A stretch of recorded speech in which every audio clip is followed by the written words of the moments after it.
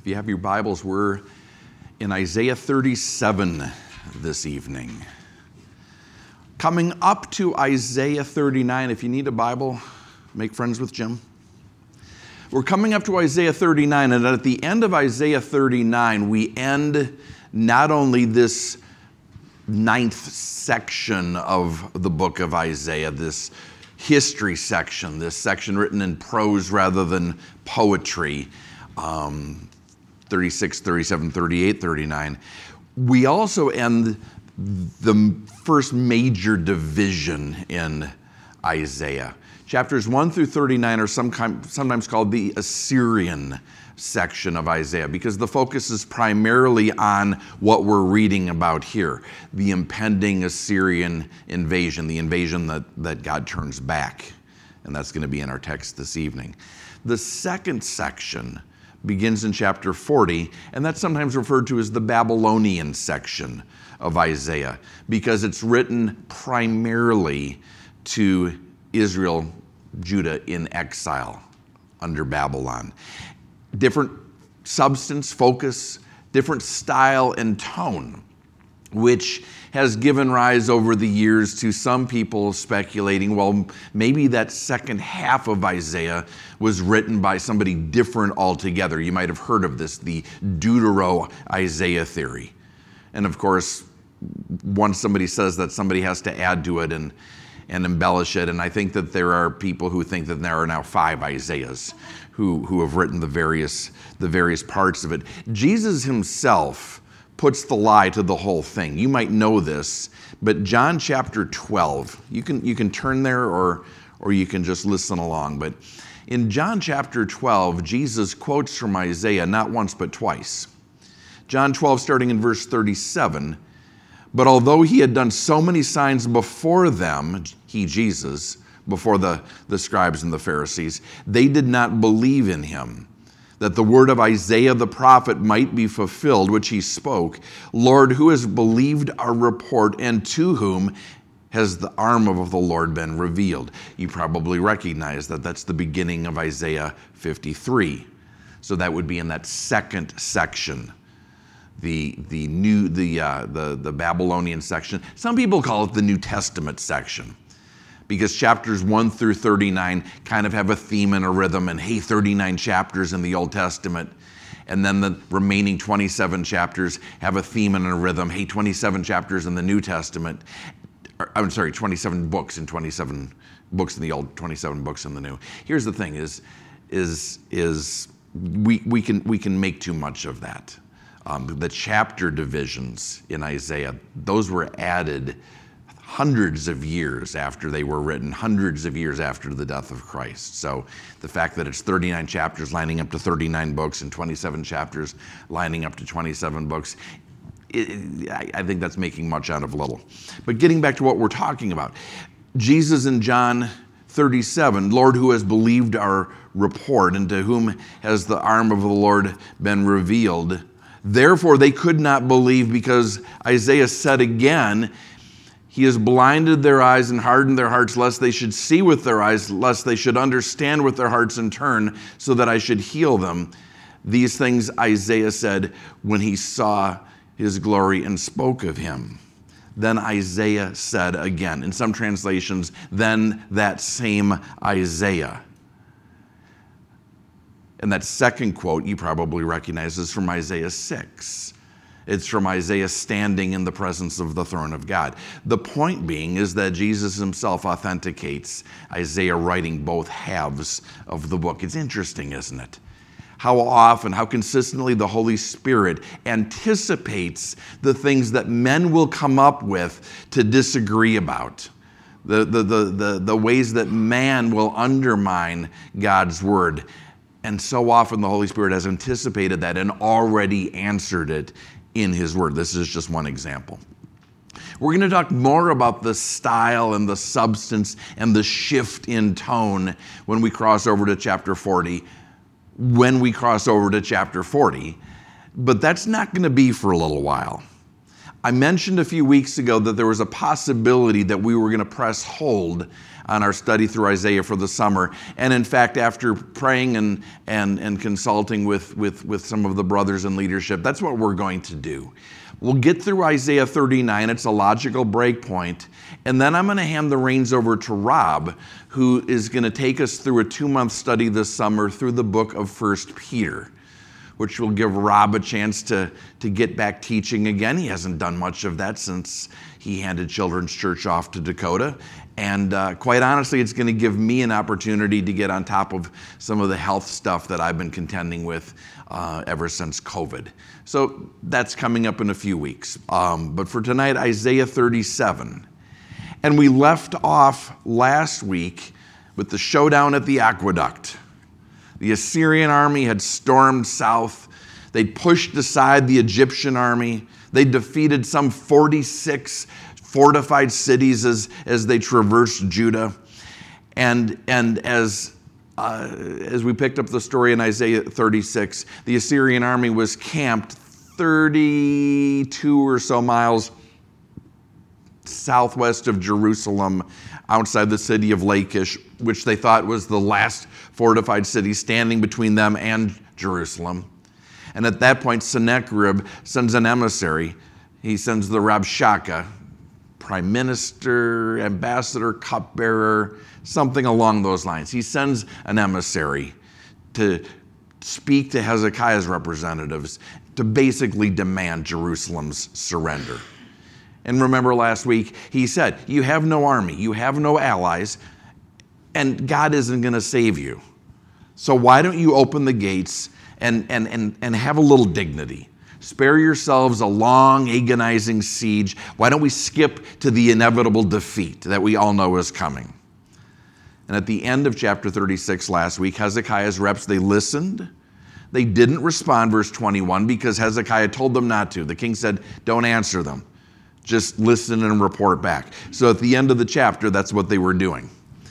Beginning chapter 37, and so it was when King Hezekiah heard it, when he heard the report about how the conversation went at the aqueduct, he tore his clothes, covered himself with sackcloth, and went into the house of... I swear I'm reading just what it says here. Covered himself. Okay, so it's a miracle. We still have power. And went into the house of the Lord. Sackcloth, tearing his clothes, we recognize those as signs, as symbols of mourning. Some people will say, oh, that's an indication of repentance. Maybe not necessarily. In Jewish culture, that was simply a sign things are really bad and they're about to get worse. But he's going into the house of the Lord. So things might be about to get better, because we haven't seen Hezekiah do that yet. Verse 2, then he sent Eliakim, who was over the household, Shebna the scribe, and the elders of the priests, also covered with sackcloth, to Isaiah the prophet, the son of Amos. So this is looking encouraging. This is looking like repentance. Repentance is turning back. What are they turning back from?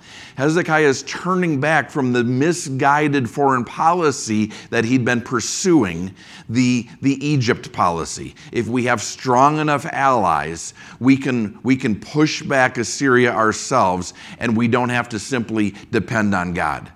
That had been, I remember, Isaiah's recommendation, Isaiah's counsel all along. Trust in God. God's asking you to trust him. God is saying, don't trust in horses. Don't trust in military. Don't trust in gold. Don't trust in allies. Trust in me.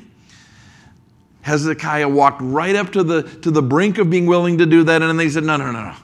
The offer from Egypt is too good. We're gonna get allies from Egypt. Egypt has fled. And he's finally ready to do what he should have done in the first place. Go to Isaiah and say, okay, how do we get back on track with God? And they said to him, Hezekiah's representative said to him, this is what Hezekiah wants you to know, Isaiah. This day is a day of trouble and rebuke and blasphemy. For the children have come to birth, but there's no strength to bring them forth. It's interesting language. It's language that evokes some of the apocalyptic chapters of prophecy. Think about Zephaniah chapter 1, the day of darkness and distress and thick darkness. So it's apocalyptic sort of language. It's time to deliver the baby, but there's no strength. What happens when it's time to deliver, but mom doesn't have strength? Very often, especially in Isaiah's time, mom dies. That was the situation with my daughter's birth. 20 years ago is the doctor came in and said to my wife, "You're exhausted. You have no more strength to push, but she's not coming." We live in a day and a time where cesarean sections are a possibility. And so praise God, the outcome was good. But that's the idiom going on here. It's time for the delivery, and you don't have the strength to deliver yourself. It's time for the delivery, but there's no deliverer. So Hezekiah's emissaries go to Isaiah, and their message, quite simply, is help. We're at the end of ourselves. Help. Verse 4, it may be, they say to Isaiah, that the Lord your God will hear the words of the Rabshakeh, who his master, the king of Assyria, has sent to reproach the living God, and will rebuke the words which the Lord your God has heard. Therefore, lift up your prayer for the remnant that is left. The most interesting word, and it appears twice in that verse, your.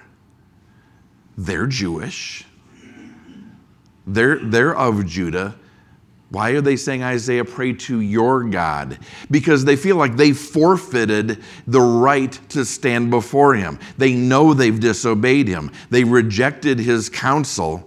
Isaiah, we're coming to you not just because you're a prophet, but because you're the one who's been in a right relationship with God this whole time. While we've been in rebellion, you and God have been tight. You've been in koinonia. You've been in communion. God will listen to you now. So will you intercede? Will you ask him? Not because we deserve it. We know that we don't. But because, do you hear what he's saying? The Rabshakeh, do you hear what the Assyrians are saying about you? God, will you intercede for the sake of your name? Will you pray a prayer like Moses prayed and say, God, we don't deserve this, but will you do it so that no one thinks that you're weak, so that everyone sees that you're mighty? Will you do it for the glory of your name? And I'm sure at that point they held their breath. Verse 5, so the servants of King Hezekiah came to Isaiah, and that's what they had to say. And then they waited.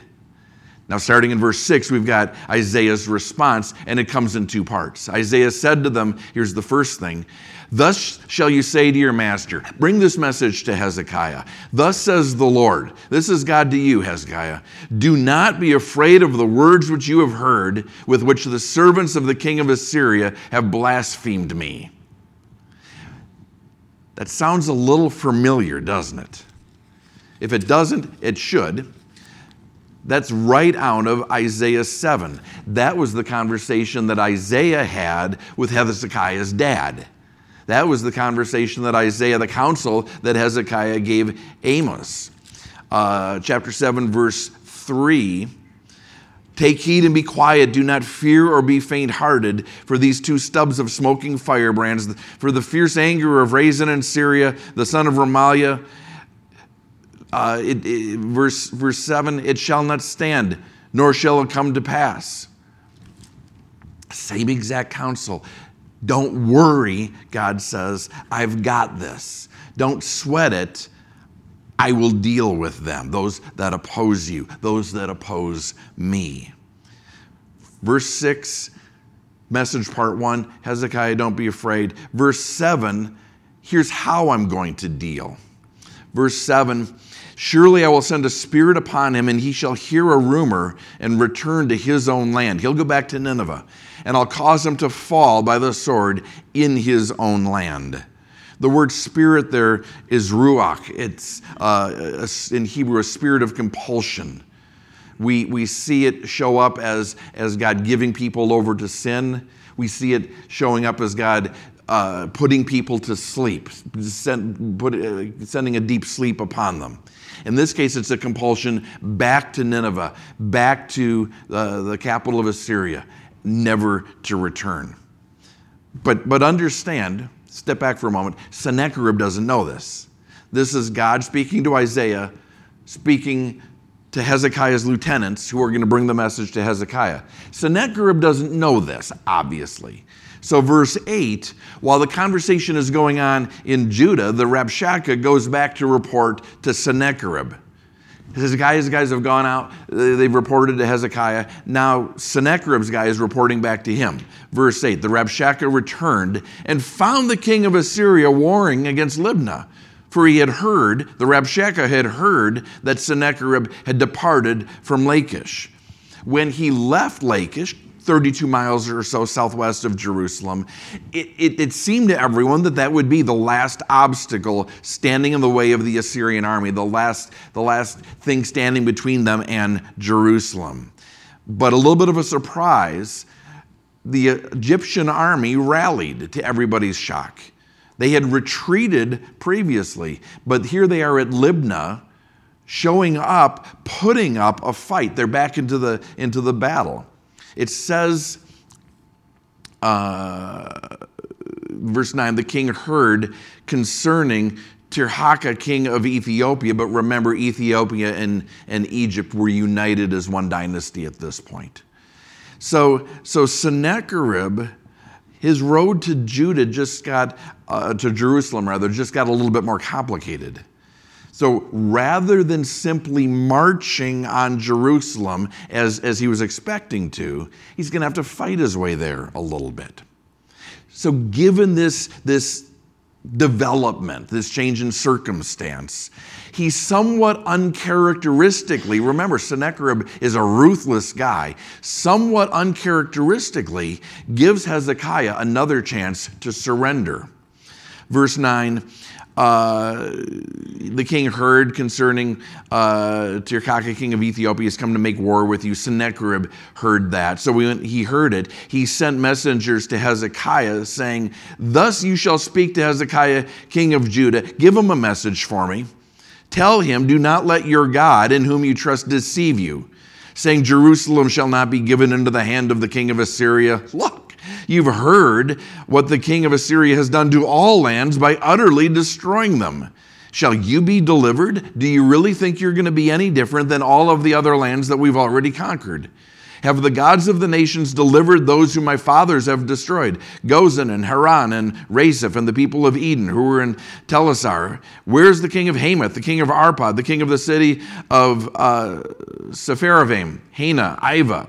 He's listing conquests that he made, that Sargon made. Why are you going to be any different? Why is your God different than their gods? He obviously is saying it's not going to be. So again, have a little dignity, surrender now. My ambassador already asked you, on what basis could you possibly resist? Army? No. Allies? No. God? Come on, be serious. They all said, our gods are going to protect us. They all fell. You will not be different. You won't be different. Your city won't be different because your God is not different. This is Sennacherib's letter to Hezekiah. Starting in verse 14, we've got Hezekiah's answer. Verse 14, his response rather. Hezekiah received the letter from the hand of the messengers and read it. What does he do next? He went up to the house of the Lord and spread it before the Lord. Hezekiah is putting together a nice winning streak here. This is a different Hezekiah than we've seen in a minute. He's going to the Lord, even before he goes to Isaiah, even before he gathers his counselors. What do you think? What do you think? Have you seen anything like this? What does your experience tell you? He goes to God first. There's a lesson there for us. Oftentimes we get this backward. We're in a situation, we're in a predicament, we have a choice to make, and we go to our friends, we go to our family, and we say, should I do this or this? Should I do this or that? What do you think I should do? What do you think I should do? Have you ever done anything like this? What did you do when you were in this situation? And then we gather up all of those options and we bring them before the Lord and say, God, Here's all the options I came up with. Pick one. A lot of times we bring before God, well, here's A, B, or C, Lord. What should I do? And God is thinking to himself, I really like Q, but that's not the question you asked. You said A, B, or C. Reminds us of Joshua, encounters the angel of the Lord. We know him by another name. We know him as Jesus. He encounters the angel of the Lord. Are you for us or against us? And Jesus says, no. That's not the right question. Same kind of thing. Hezekiah gets it right. He doesn't gather a bunch of options. Should we go with plan A, plan B? He says, God, this is what I'm facing. What do I do here? Verse 15, Hezekiah prayed to the Lord, saying, O Lord of hosts, God of Israel, the one who dwells between the cherubim, your God, you alone of all the kingdoms of the earth, you have made heaven and earth. This is a good start. He's praying and he's declaring the one he's praying to. He's beginning his prayer the way that we do, the way that Jesus taught us, with adoration. Father in heaven, hallowed be your name. Verse 16. Verse 17, rather. Incline your ear, O Lord, and hear. Open your eyes, O Lord, and see. And hear all the words of Sennacherib, which he has sent to reproach the living God. Did you hear what he's saying about you, Lord? Truly, Lord, the kings of Assyria have laid waste all the nations and their lands, and have cast their gods into the fire, for they were not gods, but the work of men's hands, wood and stone. Therefore, they destroyed them, because it's like playing rock, paper, scissors. Wood versus man. Man wins. Now, therefore, O Lord our God, save us from his hand, that all the kingdoms of the earth may know that you are the Lord, you alone. Hey, there's a worship song in there somewhere. Sennacherib asked a question. What makes you different, Hezekiah? What makes Jerusalem different? What makes your God different? And in praying, Hezekiah is answering that question. Not to Sennacherib, but to God. He's saying, God, you are different. And this is going to have a different outcome because you're different. He's praying to God on the basis of who God is. He's praying to God on the basis of that difference. You're God over the angels, he says, verse 16. You're God over your people, your chosen people, Israel. You're a mighty God. You're a relational God. You're God over creation. You're creator God. Sennacherib says that you're not different, but you couldn't be less the same. And here's his prayer. Show the world you're different, that the nations would see, that the nations would know, that the nations would bow down. It's a good prayer. Adoration. Declaration. God, you are God who is able. You're God who is mighty and powerful. You care about your people. You're jealous for your name. He's praying in God's name. We pray in Jesus' name. Same idea. What do we mean when we say that? We're saying, God, insofar as I'm able to discern, insofar as I understand what you revealed about yourself in your word, I think that this prayer is in your character. I think that this prayer is consistent with your love and with your might and with your will. In Jesus' name, I might be wrong. And if I am, Jesus, who is the mediator between man and God, will take my prayer and he'll fix it. He'll make it the prayer that I would have prayed if I knew what he knows. But God, to the best of my understanding, to the best of the insight you've given me, I think this is who you are. I think I'm praying in a way that honors who you are. Verse 21, God answers. Then Isaiah the son of Amos sent to Hezekiah, saying, Thus says the Lord God of Israel, because you have prayed to me against Sennacherib, king of Assyria, this is the word which the Lord has spoken concerning him. Remember, priests speak to God for man, the prophets speak to man for God. And notice, even before we get into the substance, notice the preface. Notice the introduction of God's response. We've been saying, man, Hezekiah is crushing it. He's praying really, really well. And there's one thing that we haven't called out yet. Notice that God begins his reply by saying, this is the prayer I'm answering. You prayed to me about Sennacherib. You prayed to me about the things that he's been saying. You prayed to me about how they're detrimental to what people know of me, what people believe about me in the world. This is the prayer I'm answering. He prayed in the basis of God's name. We just talked about that. He prayed in God's character, but he did something else also. He prayed specifically, didn't he? And because he prayed specifically, we see God giving a specific answer. There's a lesson there for our prayer life. Too often, we're content to say, God help. God move. God, I need you. That's not bad. I'm not saying don't do that. I'm not saying stop. Plenty of examples of Scripture of people saying, I don't know what else to say, so I'm just going to say help. And I'm just going to throw myself at your feet. But there are other examples, and this is one, of people praying specific, concrete prayers and obtaining specific, concrete answers. Specific and explicit is different than prescriptive. Hezekiah is not saying, God, you better do this or else. God, do this because you need to do this. And after you've done this, you need to do that. He's not telling God how to be God. He's not dictating to the creator of the universe. But he's saying, God, as this is what I think you want to see. This is what I think you want to have happen. This is what I'm asking. And it's a really good way to pray. Because when God answers those specific prayers, man, does our faith explode, right? It's such a good practice to write down the specific concrete things that you're praying about. Write them down in your Bible.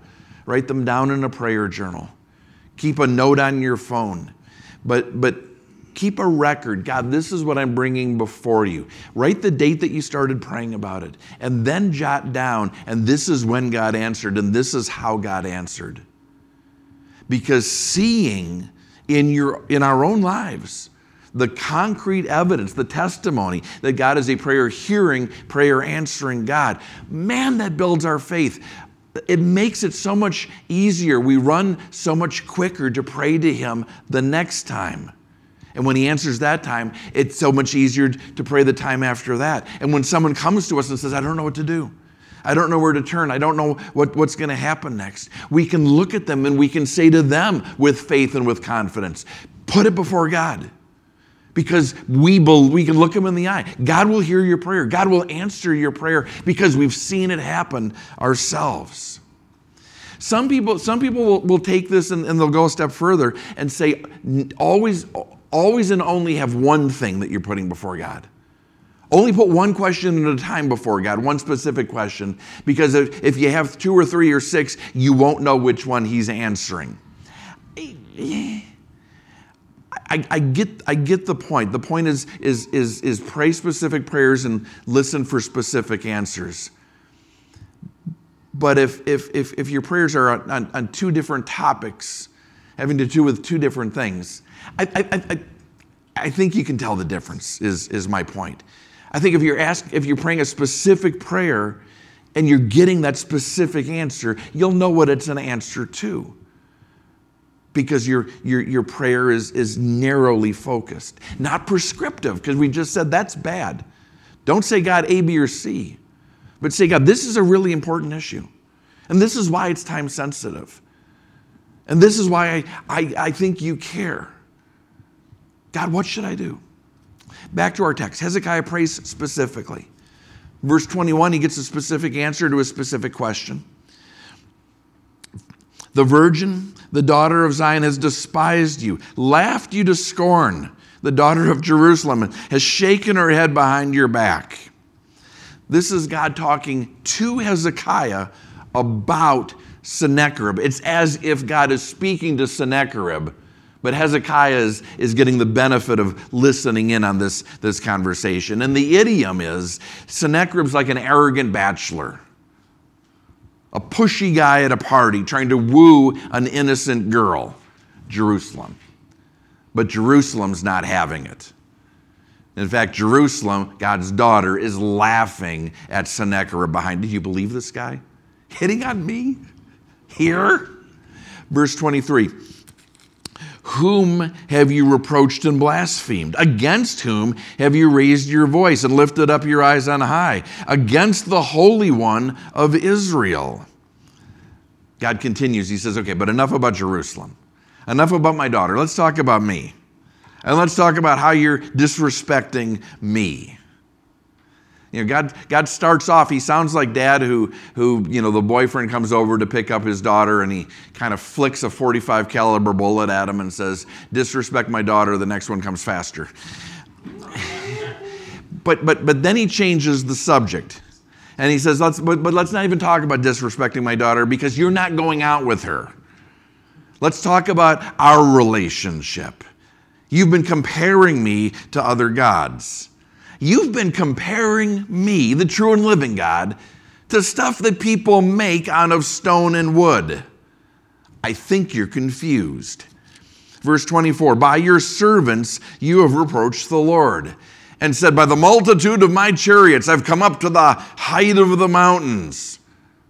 Sounds like Lucifer. To the limits of Lebanon. I'll cut down its tall cedars and its choice cypress trees. I'll enter its farthest height to its fruitful forest. I've dug and drunk water, and with the soles of my feet, I've dried up all the brooks of defense. You're really quite impressed with yourself, aren't you, Sennacherib?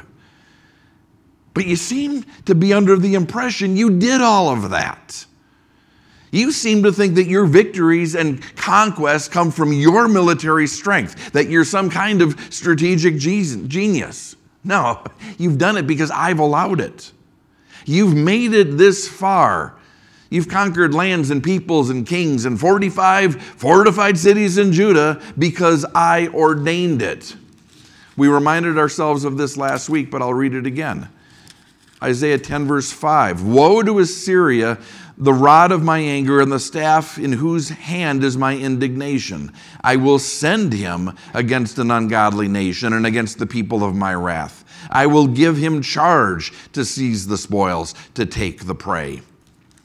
You're an instrument in my hands, God says. And that's all that you are. And that's all that you'll ever be.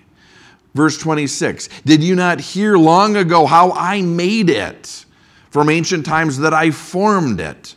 Now I have brought it to pass that you should be for crushing fortified cities into heaps of ruins. That's what I wanted. You did it because I asked you to do it. You did it because I willed it.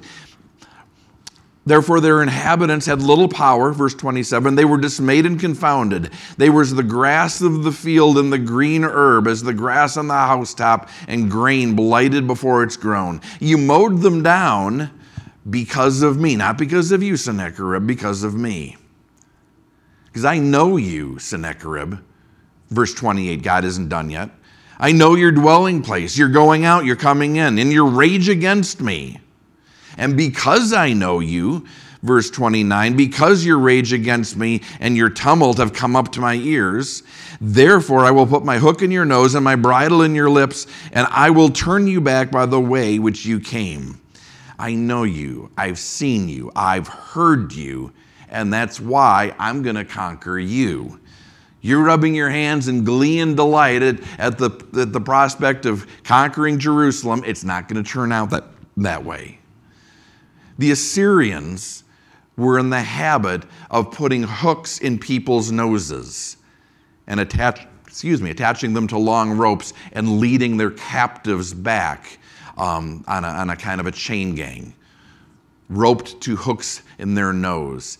God is turning that around and he's saying, yeah, Assyria, I'm going to lead you by a hook in your nose, and I'm going to lead you right back where you came from. Now remember, this is still God talking to Hezekiah. But he's saying to Hezekiah to encourage him by way of answer to his prayer. Yeah, this is what I think about Sennacherib. This is what I think about him. This is what I have to say to him. This is what I would say to him if he was standing in front of me. This is what I'm going to say to him soon enough. Not with my words, but with my actions. But verse 30, God's not done speaking to Hezekiah. He's got more to say by way of answer to Hezekiah's prayer. This shall be a sign to you. Oh, that's interesting. This shall be a sign to you. You shall eat this year such as grows of itself. And the second year, what springs from the same. Also in the third year, sow and reap, plant vineyards and eat the fruit of them. So, first of all, what is he saying? He's saying this year, you're not going to get to sow because there's an army coming against you. And that's not really compatible with farming. Next year, same thing. Still no sowing. Some of the crops, will just grow up of their own accord. Where you planted last year, it's not going to be like you planted, but you'll be able to reap a little bit. There'll be a little fruit. There'll be a little grain. The third year, though, it'll be back to business as usual. You can plant, you can reap, there'll be fruit, there'll be grain. Everything will be as it always was. But see, that's not the interesting part. The interesting part is God says this is going to be a sign. A sign of what? I mean, it's going to happen. It's a prophecy. But a sign suggests a longer term. The sign, by saying it's a sign, God is saying, Isaiah is still my guy. Isaiah is a prophet. He's speaking for me, and I'm speaking through him, God.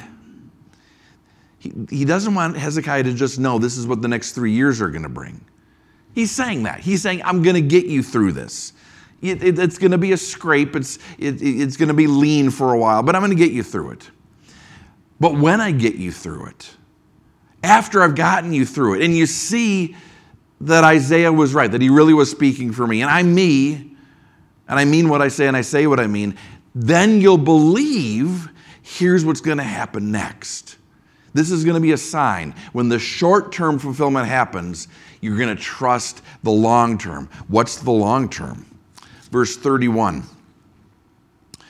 The remnant who have escaped of the house of Judah shall again take root downward and bear fruit. For out of Jerusalem shall go a remnant, and those who escape from Mount Zion, the zeal of the Lord of hosts will do that. Well, that doesn't sound really long term. The remnant of Judah is going to escape the Assyrian onslaught, and we're going to put down roots again, and we're going to worship again.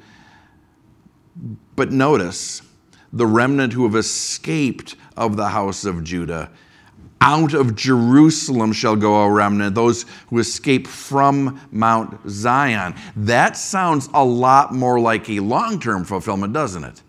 That sounds like the remnant of a future Israel that we've talked about very likely takes shelter outside of the walls of Jerusalem. Very likely they take shelter in the walled city of Petra.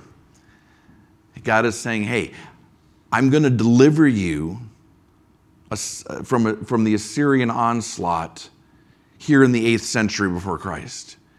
When I do that, and when it plays out exactly the way that I'm telling you, let that be as a sign the next time you're besieged by an evil empire.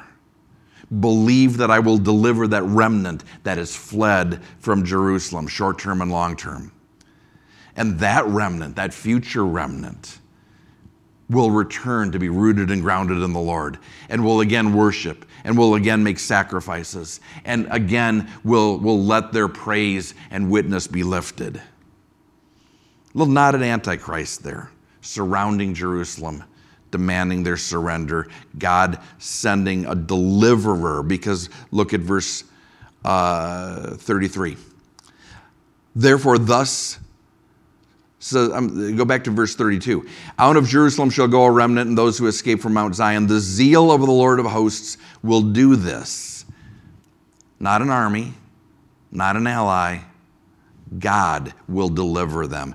Therefore, thus says the Lord concerning the king of Assyria, he shall not come into the city, nor shoot an arrow there, nor come before it with shield, nor build a siege mound against it. By the way that he came, by the same he shall return. And he shall not come into the city, says the Lord, for I'll defend the city to save it for my own sake and for my servant David's sake.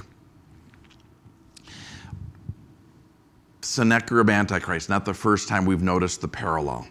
Here's another one. You have to want it. But going back the way they came. For Sennacherib, we know that means going back to Assyria, going back to Nineveh. In what way does Antichrist go back the way he came? We don't even exactly know where he came from. He's going to come out of a revived Roman Empire. No, I think he's going to go back the way he came. What happens shortly before Antichrist comes against Jerusalem? He's either indwelt or powerfully influenced by Satan and is cast into the lake of fire prepared for who? Satan and his angels. He sides with Satan against God. And when he loses, okay, go back the way you came. Go back the way of Satan. You signed up with him, so you're forever, eternally connected to him. For I'll defend the city to save it for my own sake and for my servant David's sake. And again, we've got a nod to a long-term fulfillment here. It's a reference to the Davidic covenant, obviously, 2 Samuel 7. God promises David that one of his descendants will sit on the throne forever. Can't do that if Jerusalem is destroyed. Short-term, it's encouragement to Hezekiah. Long-term, it's a reminder that promise is still pending. Long-term, it's a promise that a descendant of David will yet return to sit on the throne because God keeps his promises. Let's wrap up. Verse 36, the angel of the Lord went out and killed in the camp of the Assyrians 185,000. When people arose early in the morning, there were corpses, all dead. So Sennacherib, king of Assyria, departed and went away, returned home, and remained at Nineveh. There are interesting legends that we can track down having to do with how the 185,000 are slain. We know that it happened. Scripture says so. Secular history says so. In the 5th century, Herodotus, the Greek historian, traveled throughout the Middle East, compiling a history of the region. And he found ample record of a siege against Jerusalem that was interrupted when Egypt opened a second front against the Assyrian army.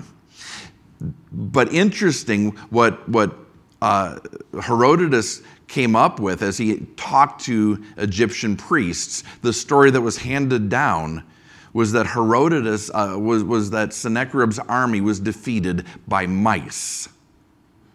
And I should have grabbed it from Herodotus. You can track it down. But the story that the priests told Herodotus was that the army was overrun by field mice who chewed the strings of the bows, who chewed the ties of the armor, that chewed the ties of the sword scabbards, that left them unable to fight and spread disease among them.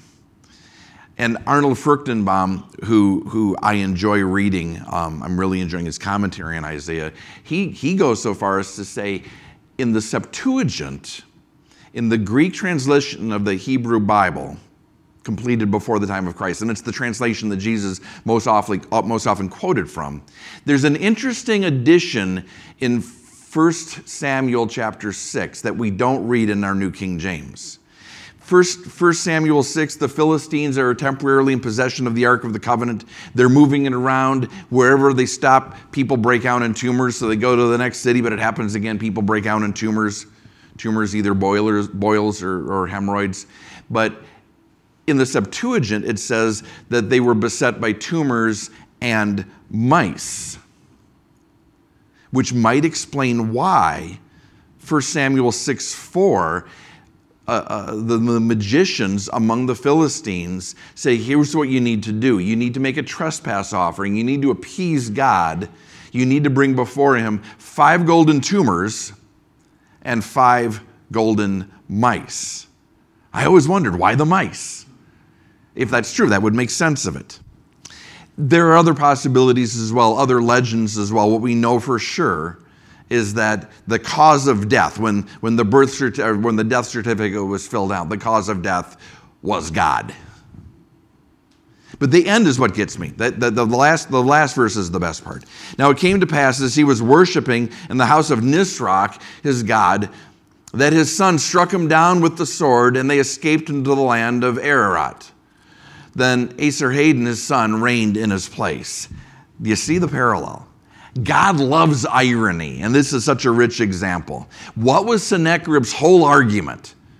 What was his whole premise? Your God is no different. Your God is not going to deliver you. Hezekiah went into the temple of his God and says, God, how about it? Sennacherib goes into the temple of his God, and he's struck down there by his own sons exactly the way that the God of Abraham, Isaac, and Jacob said that he would be. God waited 20 years for that to come together, but it happened exactly the way that God said it would. And that's where I want to end up tonight. We talked about the importance of going to God in prayer a couple different times because we saw Hezekiah do it, and we said, right on, man. And we talked about the importance of praying in God's character, and he does that. We talked about the importance of praying specific prayer, and he does that. But at the end of the chapter, he reminds us, reminds me at least, we also have to remember who we're praying to. And Hezekiah has it right. Verse 16, we're praying to God who made the world. God who took the greatest army in the world and bent them to do his bidding. And when they were finished doing what God had for them to do, destroyed them. Just dispensed with them with a thought. I mean, I sort of like the mice theory because it underscores just how helpless an army is against God. Again, and it reminds us how much time we don't spend trying to make sure that we're on the side of God. How much of our prayer time, which is for all of us less than we wish that it were, but how much of the time that we do spend in prayer do we spend trying in one way or another to get God on our side? God, will you come alongside me and help me do this thing? God, will you, creator of the universe, inventor of people, will you help me? Shouldn't it be the other way around? God didn't create us to keep his distance from us. He's not a cosmic watchmaker who wound up the universe and then stepped back to watch it work. No, this is God who is intimately involved with humanity. He orchestrates the rise and fall of empires, the ascent and descent of kings. This is God who hears and answers the prayer of his people, his children. What are those prayers? I think a big takeaway from this chapter is that our prayers ought to be, God, what do you want to do? What are you trying to accomplish so that I can side up with you, work with you, work for you, and not be against you even by accident? So it's so easy to make assumptions about what's right in God's eyes. God, I'm trying to do these things over here. They're for you. I'm serving you. I thought of this great thing to do for you. So God, will you bless it? Will you help me do it? I want to do it really well. What if it's the wrong thing? What if we intend it with all of the best intentions? That was Hezekiah. He's trying to save Jerusalem. He's trying to serve God and protect the city and defend the temple and by extension defend worship. Come on, God, you need to be on our side. Just convince those Egyptians to help us. Come on, God. We're Team Judah. You're our sponsor. We've got Yahweh written on our t-shirts. But God's consistent message throughout Scripture, and very much in his dealings here with Judah, no. You need to be on my side. Do we really go before God with open hands and say, God, what is it to serve you? What is it to love you? What is it to honor you? I want to love my family. I think we all do. God loves my family more than I do. God, help me love my family? Wait a minute. That puts me in charge. That puts me in the driver's seat. That suggests that I know anything about anything. God, how do you want to love my family? And what's my piece of that? God, how do you want to bless Ann? How do you want to bless Michaela? What can I do to help you? What do I need to do to stay out of your way? God, what does loving my family look like? Before I get all kinds of preconceived notions and answers and options, God, you're good. You're mighty. You're love. Tell me. God, you love this church. You love the people who are this church, this fellowship, this family. Before I start thinking about, okay, I've got these ideas about what to teach and how to worship and what outreach should be and what discipleship should look like. God, we're your people called by your name. You have plans for us that you formulated before you made us. What does it look like to be on your side? How do we join with you to accomplish the plans that you have for us? You're Lord of hosts. You're God of Israel. You're the one who dwells between the cherubim. You're God alone, maker of heaven and earth. God, teach us to live. Teach us what work looks like. Teach us how to use our free time. Show us the relationships to invest in and how to invest in them. God has plans for every moment of our lives, every one of us. God made us, and he made us with plans, with purpose for every moment, every aspect of our existence, every one of us. Let's not be late to the party like Hezekiah. Let's not run to God out of desperation, but out of anticipation. God, show me the way. And so we close tonight, Lord, with that prayer. And mindful of your promise, you want to do that. You went to the cross to tear down the barrier, the chasm that we opened between us, so that you could lead us so much more personally and relationally through your Spirit, so you could indwell us and empower us, and so that we could love you and serve you, see and understand your will, perform your will, obey your law, love our neighbors. So with open hearts, Lord, with open hands, with open minds, lead us in the way we should go. And we thank you for the privilege, the opportunity, the joy of being led by the one who also loves.